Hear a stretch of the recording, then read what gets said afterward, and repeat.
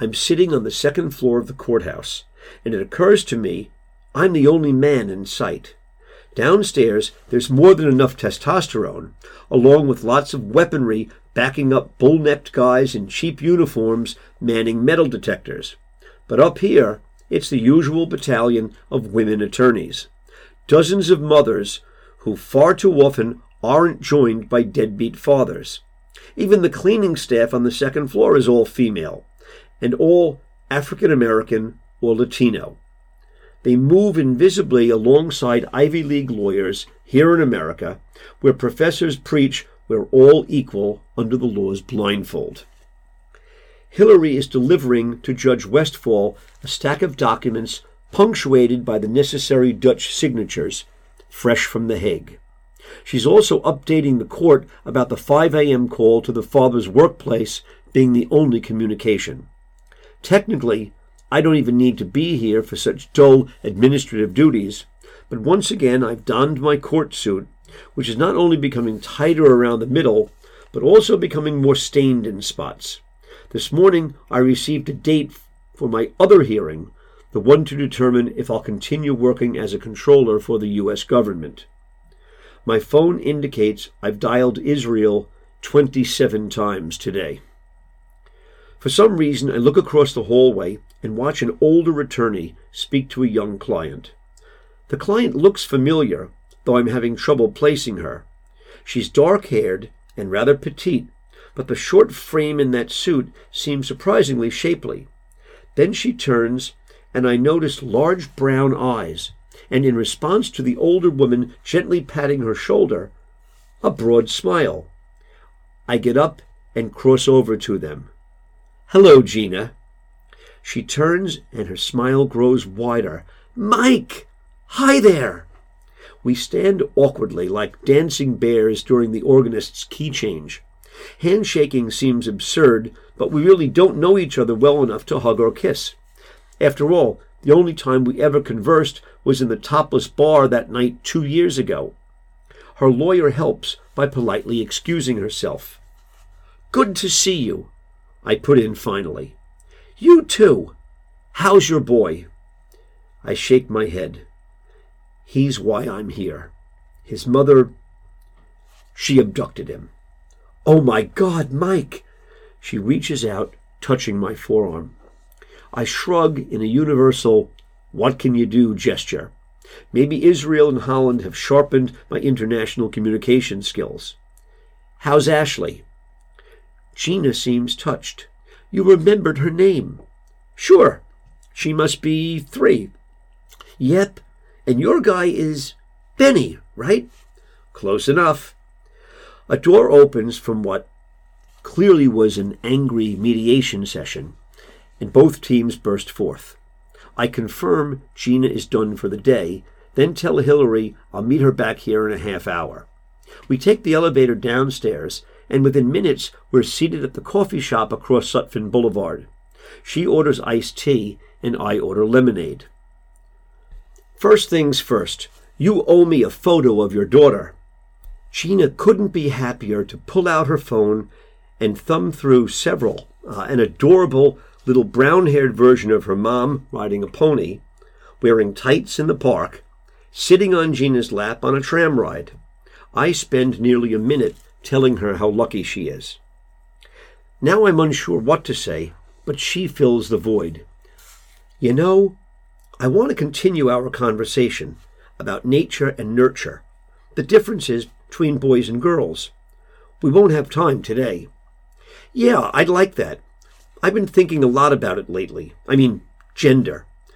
The differences, similarities." She opens a sugar packet, and I'm even fascinated by her fingers. "I'm taking a course in gender politics," she says. "Where?" "Queens College." "I'm an alum. So's Jerry Seinfeld." She nods. "Paul Simon." "Ron Jeremy, the porn star known as the Hedgehog." Gina mock pretends to sneer. "Anyway, I've only got a few more credits for my MS. I'll be done by December." "Congrats, that's great. What's your major?" "Adolescent education and English." "Wow." Good for you. You'll be doing God's work. I sip my lemonade, and the moon-shaped slice of lemon bumps my teeth. Listen, I don't mean anything by this, but you must meet a lot of guys. At work. I'm kind of shocked you remember my name. She smiles. Actually, I'm not there anymore. I was only there for 2 months that summer, but that's beside the point. I'd still remember you. Why? She shrugs. Well, we talked about our kids. I never did that before or since. And the whole time we talked, you looked into my eyes. They're beautiful eyes, I blurt out. I'm convinced she can see me blush like a geeky 7th grader, like those she'll soon be teaching. But she's smiling. Thanks. Those blue ones of yours ain't bad either. So you're not there anymore. Did you go back asking for me? No, I was only there the once. I can tell. You're what we used to call a looker, just there for a quickie.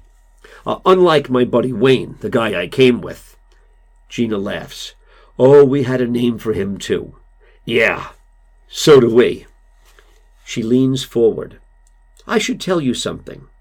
That place, all I did was serve drinks and sat and had club soda and talked with guys like you.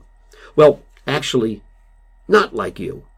But the other girls, well, they danced up front, and then they did lap dances and worked in the back. You know, I passed on that. Some of us were just waitresses in those stupid Hooters outfits. I'm shaking my head. You don't have to tell me. It's cool. Well, you've been nice. I want to tell you. Okay. Anyway, I was broke then. I mean, broke, you know? Yes, I do know. Believe me. Yeah, well, I worked for a company contracted to a cruise line in reservations, and they outsourced to Mumbai. And then unemployment ran out, and my mother and I trying to make the rent on the apartment, trying to finish school, and I can't do it all working at Target. Places with real salaries wouldn't hire me then till I got the degree. And my ex-husband, well, he started making noise about custody. It was one of those times. You know how it is. I chug lemonade as I nod. Yep, I know. I know. So one night my friend Sherry comes over. I met her at QC. She's like twice my height, legs up to her chin. She was a dancer in that place for a while. So we sit down in Ashley's room and we start making lists, like where I can make money quick, because the ex-husband, he's being a dick. Excuse my language. He doesn't care about Ashley, but hitting me with all these orders to show cause. I sigh out loud and nod again. And he's running up my legal bills, just out of spite, and texting me, saying I should cut my hair, lose 10, 15 pounds. I grunt in disgust. So Sherry and I start listing my skills, my assets. And then finally she starts laughing, and I'm like, What? What is it? Gina stops, smiling at me. I'm going to speak bluntly, okay? You're a nice guy. So anyway, Sherry says, Sweetie, you're 5 feet tall, and you've got all natural double Ds. If those aren't assets, I don't know what is. So I go there and try on the waitress outfit, and that was that. No wonder, I say, grinning. Gina playfully slaps my wrist.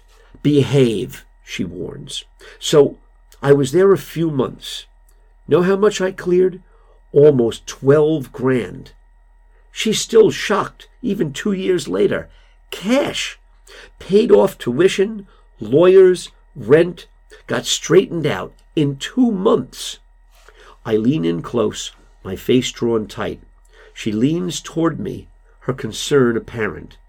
I look both ways, then whisper, I need cash fast. Can I rock that outfit of yours? There's that great smile again, and she flicks her wet straw at me as iced tea hits the already stained court suit jacket. I lean back and threaten her with my dried-out lemon wedge. Finally, I ask what I've wanted to ask. What's the deal with your ex-husband? Was he across the street this morning? Gina shakes her head. No, actually, he's dead. Killed himself on the Long Island Expressway a few months ago. Drunk driving. Ran into a pole. He drank too much. Drove cars too fast. He was one of those guys. Everybody said he'd die young. Well, he did. The only good thing is Ashley won't miss him. She barely ever saw him. Wow. That's something. She seems to search my face. Does that make me sound cold? I mean, that I'm not that upset? No, not at all. Marriages end. Yeah, love ends sometimes too. I swirl my lemonade and watch the ripples overtake each other, first in one direction, then the other. So, what's with court? Why are you here? We're finalizing paperwork. His parents are out in Arizona. They filed this stupid petition to see Ashley. I mean, what's with people? All they had to do was call and ask. I'd fly her out there. They're like 90 years old. They're not going to abduct her, but they have to use the damn lawyers. I nod, but I'm thinking how lucky Gina is. Just her and her daughter. Free at last. So, speaking of abduction, she reaches out and touches my hand, and I feel a shiver. The good kind. What's next? I sit up straighter. Well, first, a talk with Interpol. Then I'll go back to The Hague if I have to. If it escalates. If not, I may go to Israel. That's where they were last seen. Ben and his mother. Bottom line, she's got to return him to me within the next 9 days, or she's going to jail. My God, Gina shakes her head. She must be crazy. I nod. Literally. Everybody misuses literally these days, especially online, but I mean it. Literally crazy. Up until a month ago, I didn't think that. But now I do. And, how have you held up? I would want to crawl into bed and just cry, not talking to your kid. Sure, but I can't. It's not an option, like they say. I've got to get Ben back. Whatever it takes, I'll do it. We're both silent for about 20 long seconds, and Gina looks at my face the entire time. Finally, she speaks. God, you must be beating women off with a stick. I pull back at this, as if a flame shot up and scorched me. Why the cruel joke?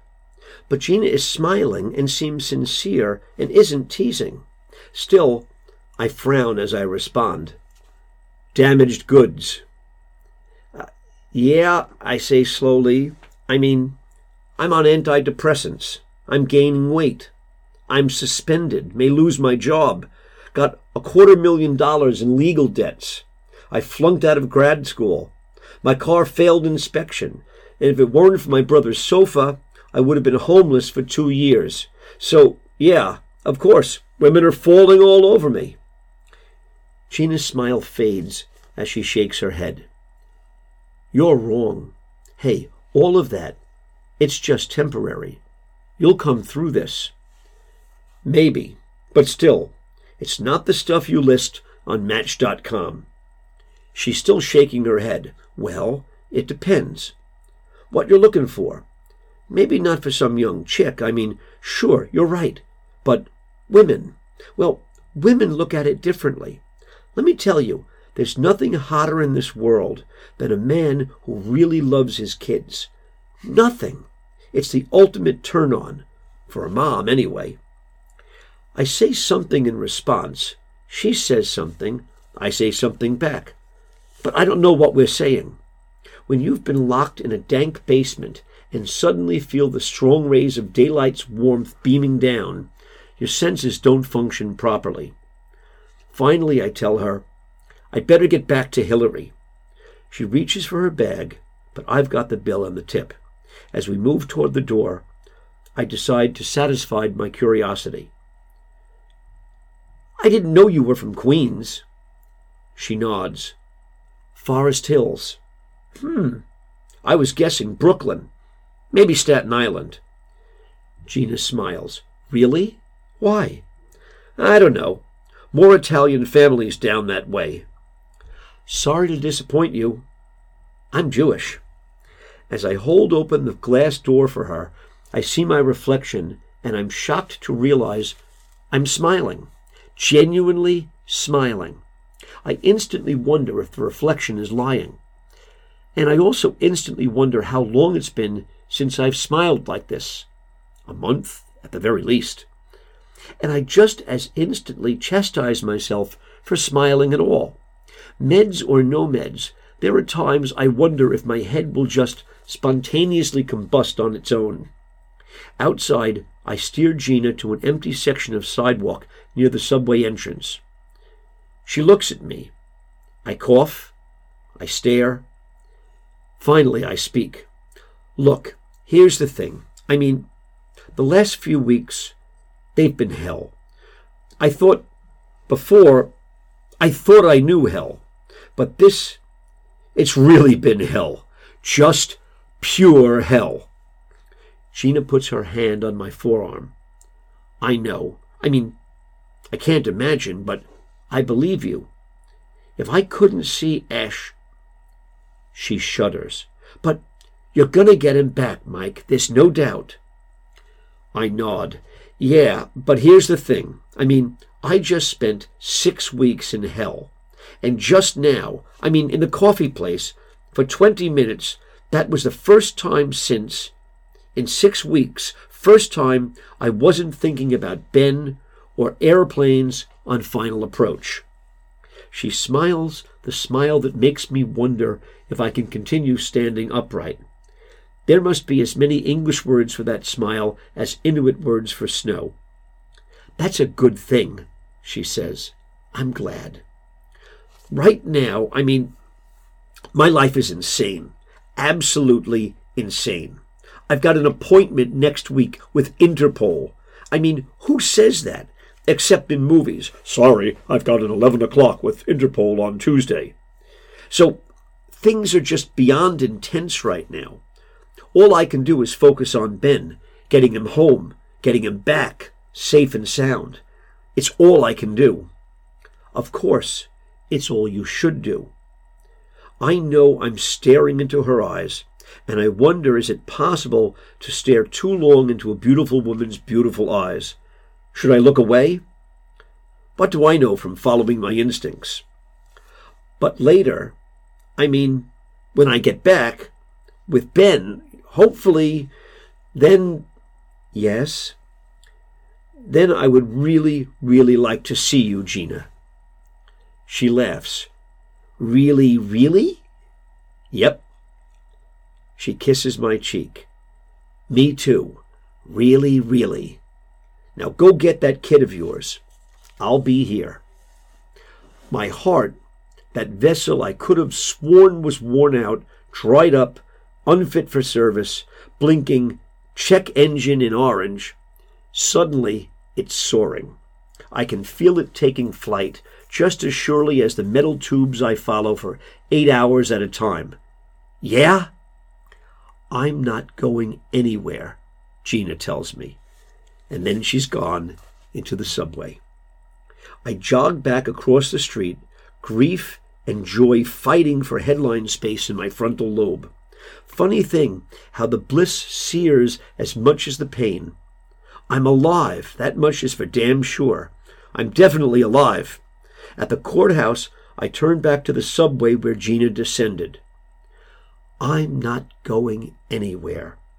And now a new thought crosses that lobe as well. I've heard that line before. Another carefully typed note is slipped into my work mailbox. Hey, Mullins! Way to go, asshole! We're taking bets on how many planes you bring down. $100 says you kill at least 200. Keep it up, shithead. Paco is annoying me. I'm up to speed on Israel. There's nothing new. And I know all about the hearing at work. Whatever will fucking be, will be. He places his hands together as though praying. Tell me more about that woman you met in court. No, nothing more to tell. Well, I think maybe... No. It's a rainy, nasty day on Long Island, and I'm at the FAA's Flight Standards District Office in Garden City. I've had my hearing, though I wasn't really heard. My union rep and the attorney paid for by the National Air Traffic Controllers Association did all the talking. They cited my commendations, read letters of support, and desperately waved the flag, noting I served in the military during wartime. They advised me it would be best if I didn't speak at all, and I reluctantly agreed. I'm becoming used to not being heard on vital matters affecting my life, liberty, and happiness.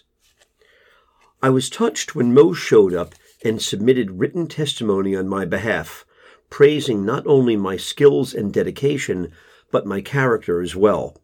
He even cited my efforts to combat homophobia in the tower during his unsuccessful union campaign. I hugged him in front of the FAA attorneys when he stepped down. But then the other side stated its case. And what can anyone say? Even as they spoke, all I could focus on were those 158 souls on board, plus the dog. I finally received the sobering news. A 30-day suspension without pay, a year's probation when any serious infraction will need immediate dismissal, and a demotion to working under supervised conditions until further notice. UFN, my new motto. I don't mind the time off, of course, though it would be better to have time off if my son was on the same continent. But to lose 1/12 of my annual paycheck, that's a tough blow to absorb. Filing personal bankruptcy is inevitable now. Lenny, my union rep, pulls me aside when it's over. Hey, you should know something, guy. What's that? Well, the decision was already made. In fact, paperwork was typed. You were gone. If you wanted work in North America, you'd be moving to Canada or Mexico. I let this sink in. So what happened? Bob M. He nods across the room at my boss. He went to bat for you behind closed doors, argued with the others, told them you were having personal problems, but you'd pull out of it, said it would be a mistake to lose a good man like you. I'm stunned, and I say nothing. He must really like you, Guy. Me? The tower sleeper? I'm shocked. Beyond shocked. My actions have been so rote for so long, continually redialing that number in Israel at all hours, from home, the LaGuardia Tower, my car, Ring of Fire, the courthouse itself. After 4 rings, the metallic sound always indicates the voicemail box is full, and I hang up.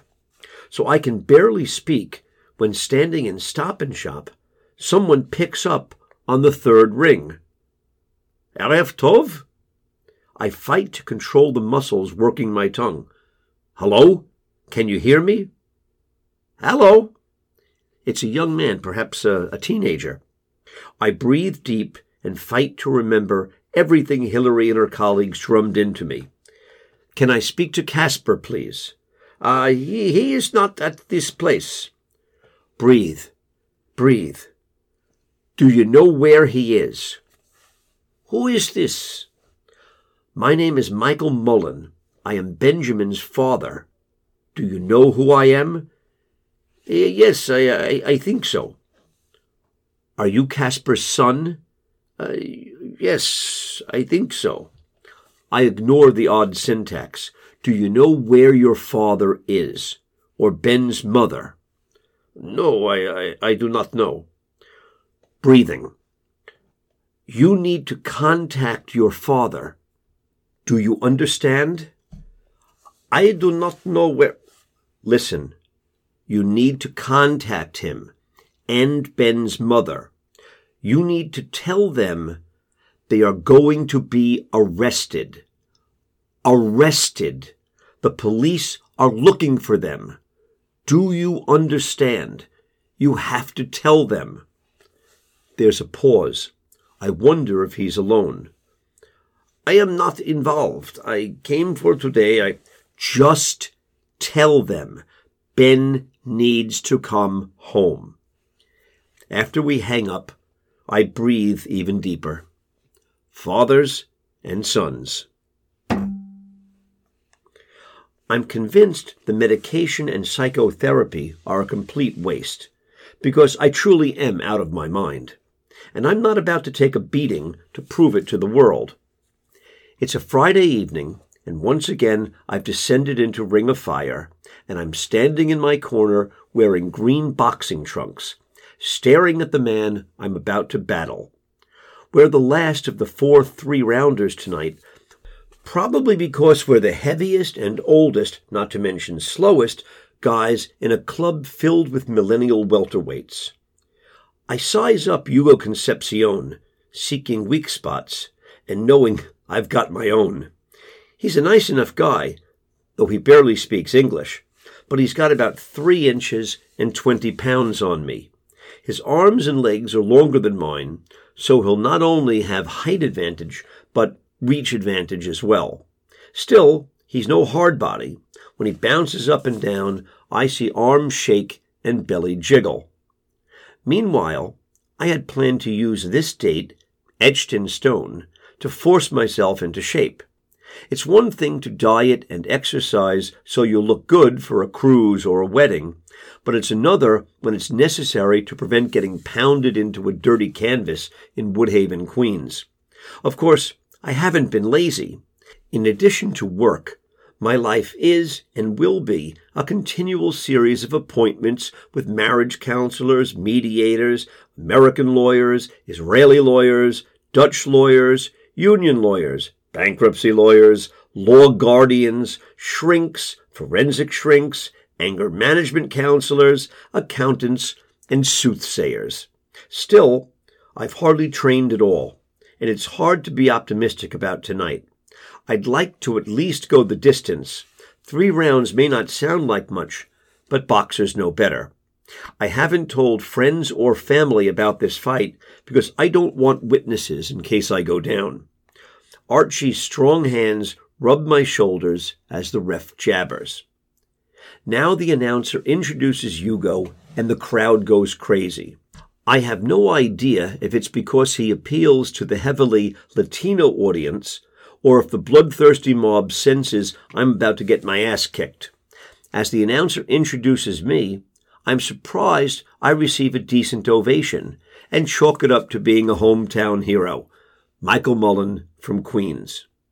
I have no idea what Archie just whispered, but the bell is rung and we're both circling, coming even closer in clockwise fashion, as if we're in Australia rather than north of the equator. I throw a jab that misses, then he throws a jab that I slip. I'm thinking going 3 rounds without touching each other wouldn't be so bad. That thought left soon enough. Hugo sends 3 quick jabs, left, right, left, and the second and third bounce off my chin and forehead. I respond on instinct with a right cross that happily catches more of his nose than I had hoped. We both circle some more, the wolves on wooden folding chairs baying for us to engage.